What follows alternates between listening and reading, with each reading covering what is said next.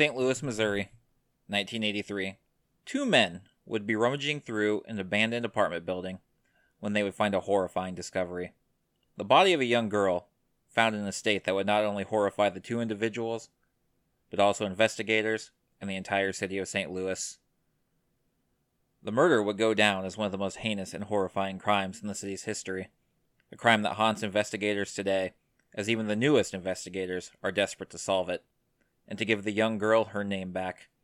This is Midwest Mystery Files, Episode 4, The St. Louis Jane Doe.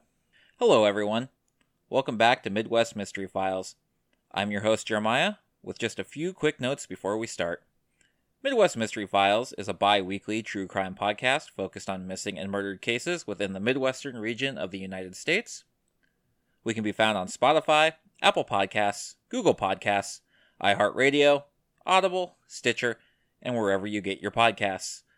Just a quick disclaimer, today's case involves violent acts being committed against a child. Listener discretion is advised. February 28th, 1983. It was a mild winter day, and two men would be driving through a neighborhood in the northwestern part of St. Louis, Missouri, when their car would suddenly break down. The men would find they needed a metal pipe to fix the vehicle, and with no automotive parts store in the immediate vicinity, they resorted to searching through the abandoned buildings that occupied the area. Their search would lead them to 5635 Clemens Avenue, an old Victorian-style building which had housed apartments, but now sat empty. The men rummaged through the main floor, but would be unsuccessful in their search. It was at this point that the men entered the basement. Too dark to see, one of them pulled out a cigarette lighter and flicked it. The flame would light up the darkened basement, but would also expose a gruesome sight. There, lying on her stomach, was the body of an African-American female, the only clothing on the body being a yellow, blood-stained sweater. Her hands were bound behind her back with a red and white nylon rope, her fingers painted with a double coat of chipped crimson-red fingernail polish. Where her neck was supposed to be, only a hole remained. Her head had been removed.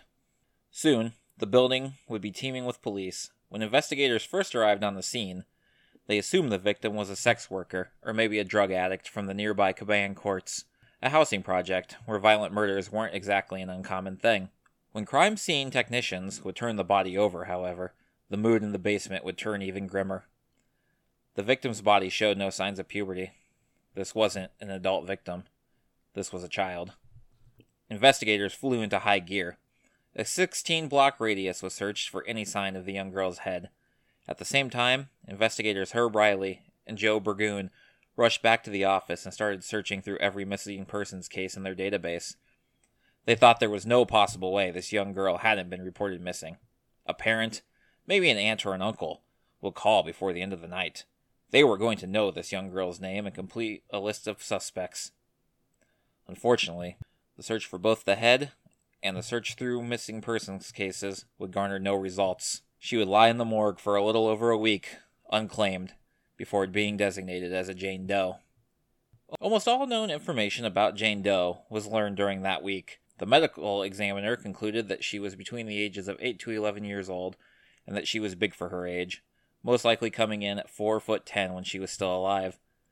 Some reports indicate that she may have had spina bifida occulta, which is when a baby's spine does not fully form during pregnancy. It's unknown if she would have shown any outward signs of this. She had been sexually assaulted, and due to a lack of any injuries on the body, was most likely killed by strangulation. Her head had been removed with extreme precision, most likely to make identification from her face or dental records impossible. Detectives concluded that due to a lack of blood at the crime scene, her head had most likely been removed elsewhere.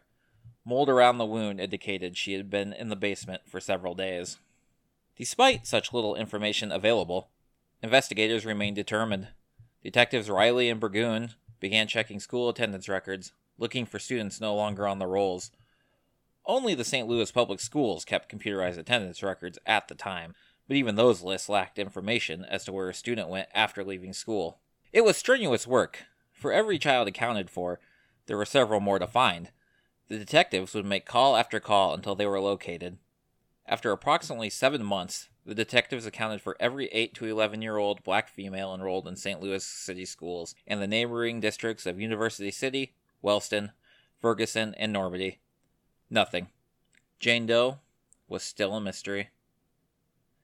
Captain Leroy Atkins, the first African-American head of homicide in the St. Louis Police Department, immersed himself in the case and the community. Well aware that relations between the black residents and the police department were strenuous at best, he wanted to make sure the community knew how dedicated he was to solving the case. Atkins organized meetings in the black community, urging residents to help, as well as wrote letters to the St. Louis American, Ebony, and Jet magazines. His efforts, however, would be in vain. Nobody knew who little Jane Doe was. Jane Doe would stay in the morgue for months, with investigators hoping, against hope, she would be identified. Finally, on a gloomy day in December 1983, she was buried in Washington Cemetery in North St. Louis County. At the funeral were a few homicide detectives, the chief medical examiner, and a half-dozen news reporters. 4 gravediggers would serve as pallbearers. While the burial had occurred, police still had the case to search. Unfortunately, they were around 10 months cold at this point, and the case was growing colder by the day. A few potential leads would filter in those first couple years, all of them leading nowhere. In a December 2004 article from the Riverfront Times, Detective Burgoon recalls a time a frantic woman ran into a St. Louis police station claiming to have met the potential killer. The woman stated a man who lived not far from the abandoned Victorian building had invited her into his apartment, where he showed her a machete and a human skull. Thinking they may have their first potential lead, Leroy Atkins, Herb Riley, and Joe Burgoon wasted no time arriving at the apartment, sledgehammer in hand, which was used to bust the door open. The rush that they may have had their killer would soon deteriorate, however. Burgoon recalls, quote, "The machete was a novelty piece. You could bend it a million ways. It could never cut someone's head off. And he got the skull from his high school teacher in California. It was all verified. He wasn't our guy." The Times also reports that a tip was called in from Charlac, a small town in St. Louis County. A Charlac police officer would confiscate a skull from a storage locker in hopes that it could belong to the young girl. The owner of the storage locker informed the officer he had purchased the skull in the 1970s, and that it belonged to a young indigenous woman who had been killed by a tomahawk. It would later be verified by a forensic anthropologist to be too old to be the skull they were looking for.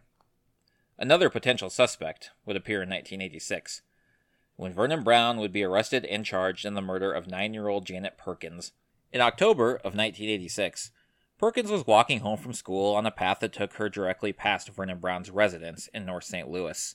Brown, who had already spent time in jail for sexually assaulting a 12-year-old girl in the 1970s, enticed Janet into his home, locked his 2 stepsons in their room, and proceeded to rape Janet in the basement before strangling her with a rope. Investigators would find her body in 2 trash bags in a dumpster located behind Brown's home.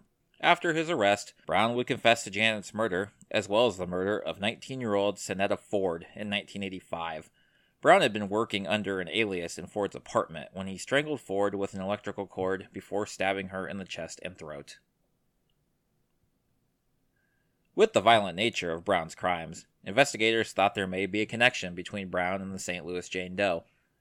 Brown would be questioned about the murder, but would deny any involvement. After the interview, investigators would never name him an official suspect in the murder. Vernon Brown was executed in 2005. Other tips would come and go, but no solid leads would come from them. In 1994, investigators would try a new direction. Investigators Burgoon and Atkins agreed to appear on Sightings, a nationally syndicated television show that dealt with the supernatural. The idea was to connect them with a so-called psychic in Florida who claimed they would be able to enter the mind of Jane Doe. However, the psychic would have to touch something.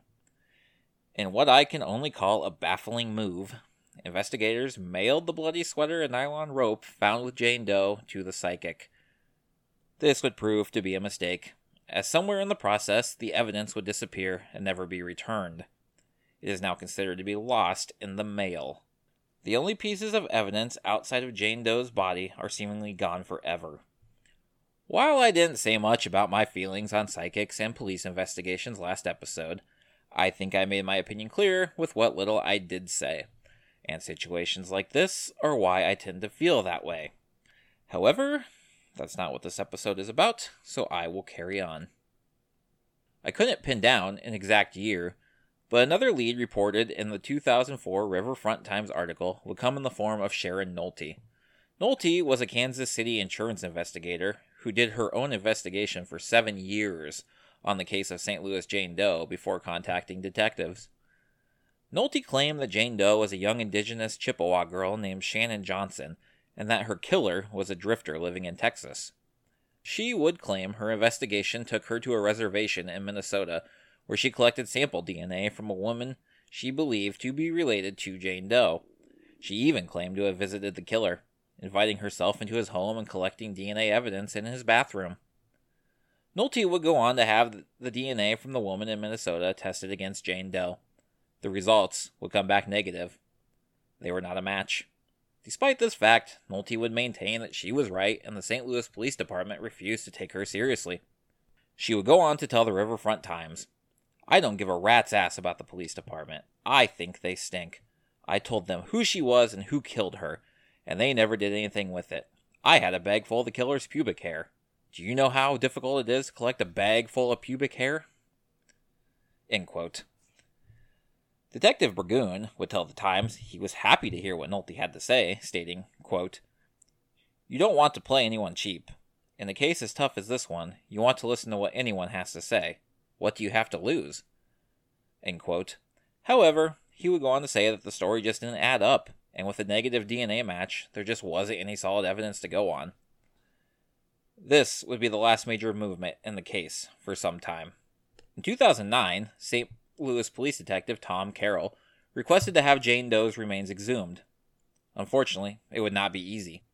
In 1991, former Washington Cemetery owner Virginia Younger took her own life after the Missouri State Attorney's Office sued her for neglect and mismanagement after they discovered the burial records were inaccurate, remains were missing, bodies were being buried on top of each other, and bones were sticking out of the ground.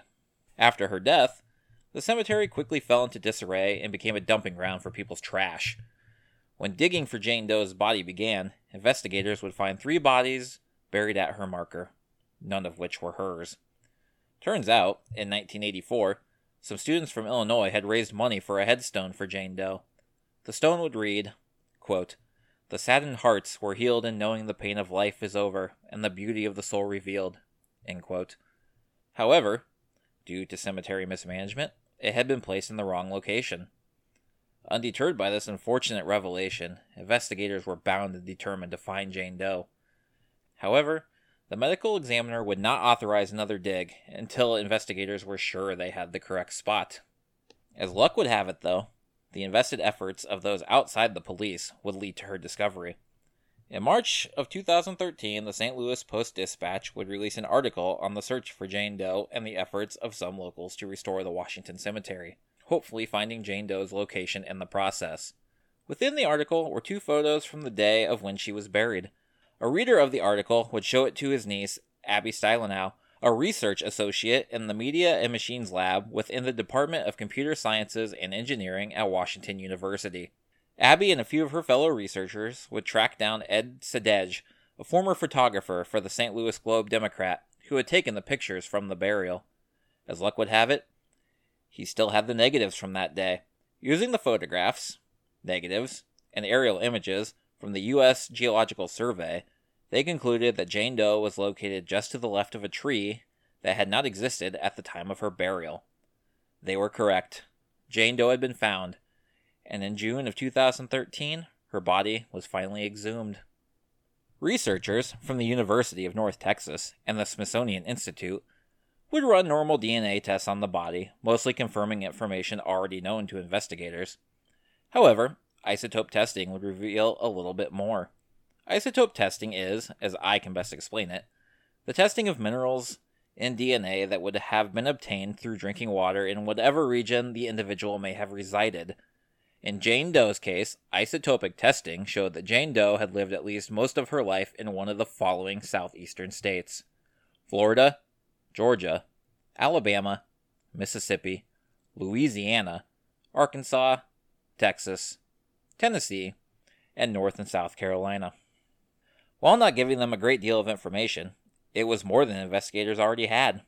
As Detective Dan Fox would go on to tell the St. Louis Post-Dispatch, quote, "When you're working with nothing, and you go from considering that she could be from anywhere in the entire world to a 6 to 8 state range, that's helpful."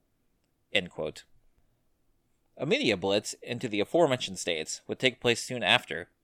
The idea was that there may still be someone in one of those states who knew who this little girl was, and they would hopefully be willing to come forward. Their efforts, however, would yield little results. In February of 2014, Jane Doe would be reburied at Calvary Cemetery in the Garden of Innocents, a section of the cemetery exclusively for unnamed individuals. Her stone was moved as well, and now sits, waiting for the day a name is finally able to grace it. The case has sat colder than ever for the last 8 years, but investigators have refused to give up on the unidentified girl who would go on to also be known as Hope Doe and Little Jane Doe. In 2019, the St. Louis Police started a unit focused solely on cold cases, and while several cases have been solved, the identity of Jane Doe and her murderer still eludes them. However, she remains their top priority. Throughout my readings, a lot of articles would show a photo of a box full of Jane Doe's case files. According to Fox 2 Now in St. Louis, there is now a whole room dedicated to the young girl. Lieutenant Scott Opushan, the head of St. Louis Metro Homicide, believes there is still someone out there who knows something. He told Fox 2 Now in 2020, quote, "An 8, 9, 10, or 11-year-old girl doesn't go missing without people taking notice. We are now 37 years later, and I think if anyone was reluctant before to talk, now is the time to come forward. If anyone knows a little girl, maybe a family member, who they suddenly lost track of and disappeared, we want to know. We are interested in anything." End quote. The St. Louis Jane Doe is a very frustrating and horrifying case to look at. In a perfect world, we'd like to think after 38 years there would be a number of theories to look at, especially one where investigators have stayed invested at the level that they have. But the unfortunate fact of the matter is, there really aren't any. Jane Doe was found in a location that was most likely different from where she was killed.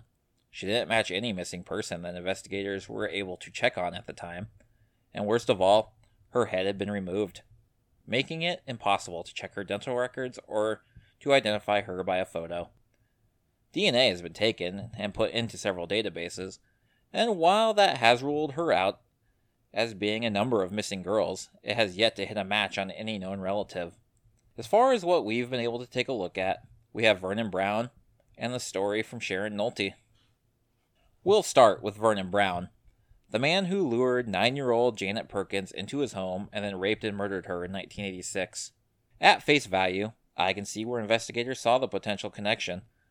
But once you remove the fact that both victims were young, African-American girls with whom the murderer had sexually assaulted, all other comparisons quickly go away. Jane Doe was hidden away in an abandoned building in a dark basement. The fact she was discovered at all was really pure happenstance. The killer most likely knew it was a long shot she would be found. The killer also took the extra step of removing her head. And, while he may have had a proclivity for decapitation, I do find it more likely it was done to make identification that much harder. While I'm not saying our culprit was an evil genius, he clearly was careful, and knew what needed to be done to lower their chances of being caught. Now, let's take a look at Vernon Brown. I have no quarrels about insulting a guy like him, so I'm just going to go ahead and say that he was a complete moron and took absolutely zero steps to not get caught. Neighbors reported seeing Brown entice Perkins into his home. His poor stepsons heard everything while locked in their room, and then he disposed of Janet's body in a dumpster behind his house, never thinking for a minute that he was already a registered sex offender and his door was the first one in that area that was going to be knocked on. He was also quick to confess to Sonetta Ford's murder after his arrest, while still denying any involvement in Jane Doe's murder. Is it possible he killed Jane Doe? Sure. Is it likely? Probably not. The MO just doesn't add up. Next, you have Shannon Nolte's story about Jane Doe being a Chippewa girl named Shannon Johnson. She even got DNA from a woman she believed to be a relative, and she even went as far as visiting who she suspected to be the killer in his own home and collecting his DNA. This is a hard theory to look at, as we don't really know how Sharon collected all the information, and came to the conclusions that she did to track down these people. We really just have what she told investigators. As far as a missing girl named Shannon Johnson, I couldn't find anyone who has been missing since at least the 80s with that name. Now, Sharon did claim that Shannon Johnson was an Indigenous girl, and I could fill a whole episode on how missing Indigenous women and girls are both underreported and underinvestigated, but that's best saved for a case more focused on that topic. I'm just saying for now that there very well could be a missing Chippewa girl named Shannon Johnson from that time, and there just unfortunately is no record of her. But if that is indeed the case, and Sharon Nolte did indeed track down a relative of hers, the DNA just didn't match to Jane Doe, and she is not Shannon Johnson. As far as what investigators think, they believe Jane Doe probably knew her murderer, and due to a lack of her being reported missing, she was unfortunately most likely related to them. Some investigators believe that wherever she did disappear from, she was most likely taken care of. She seemed to be healthy, and someone had taken the time to paint her nails. I have to side with investigators here.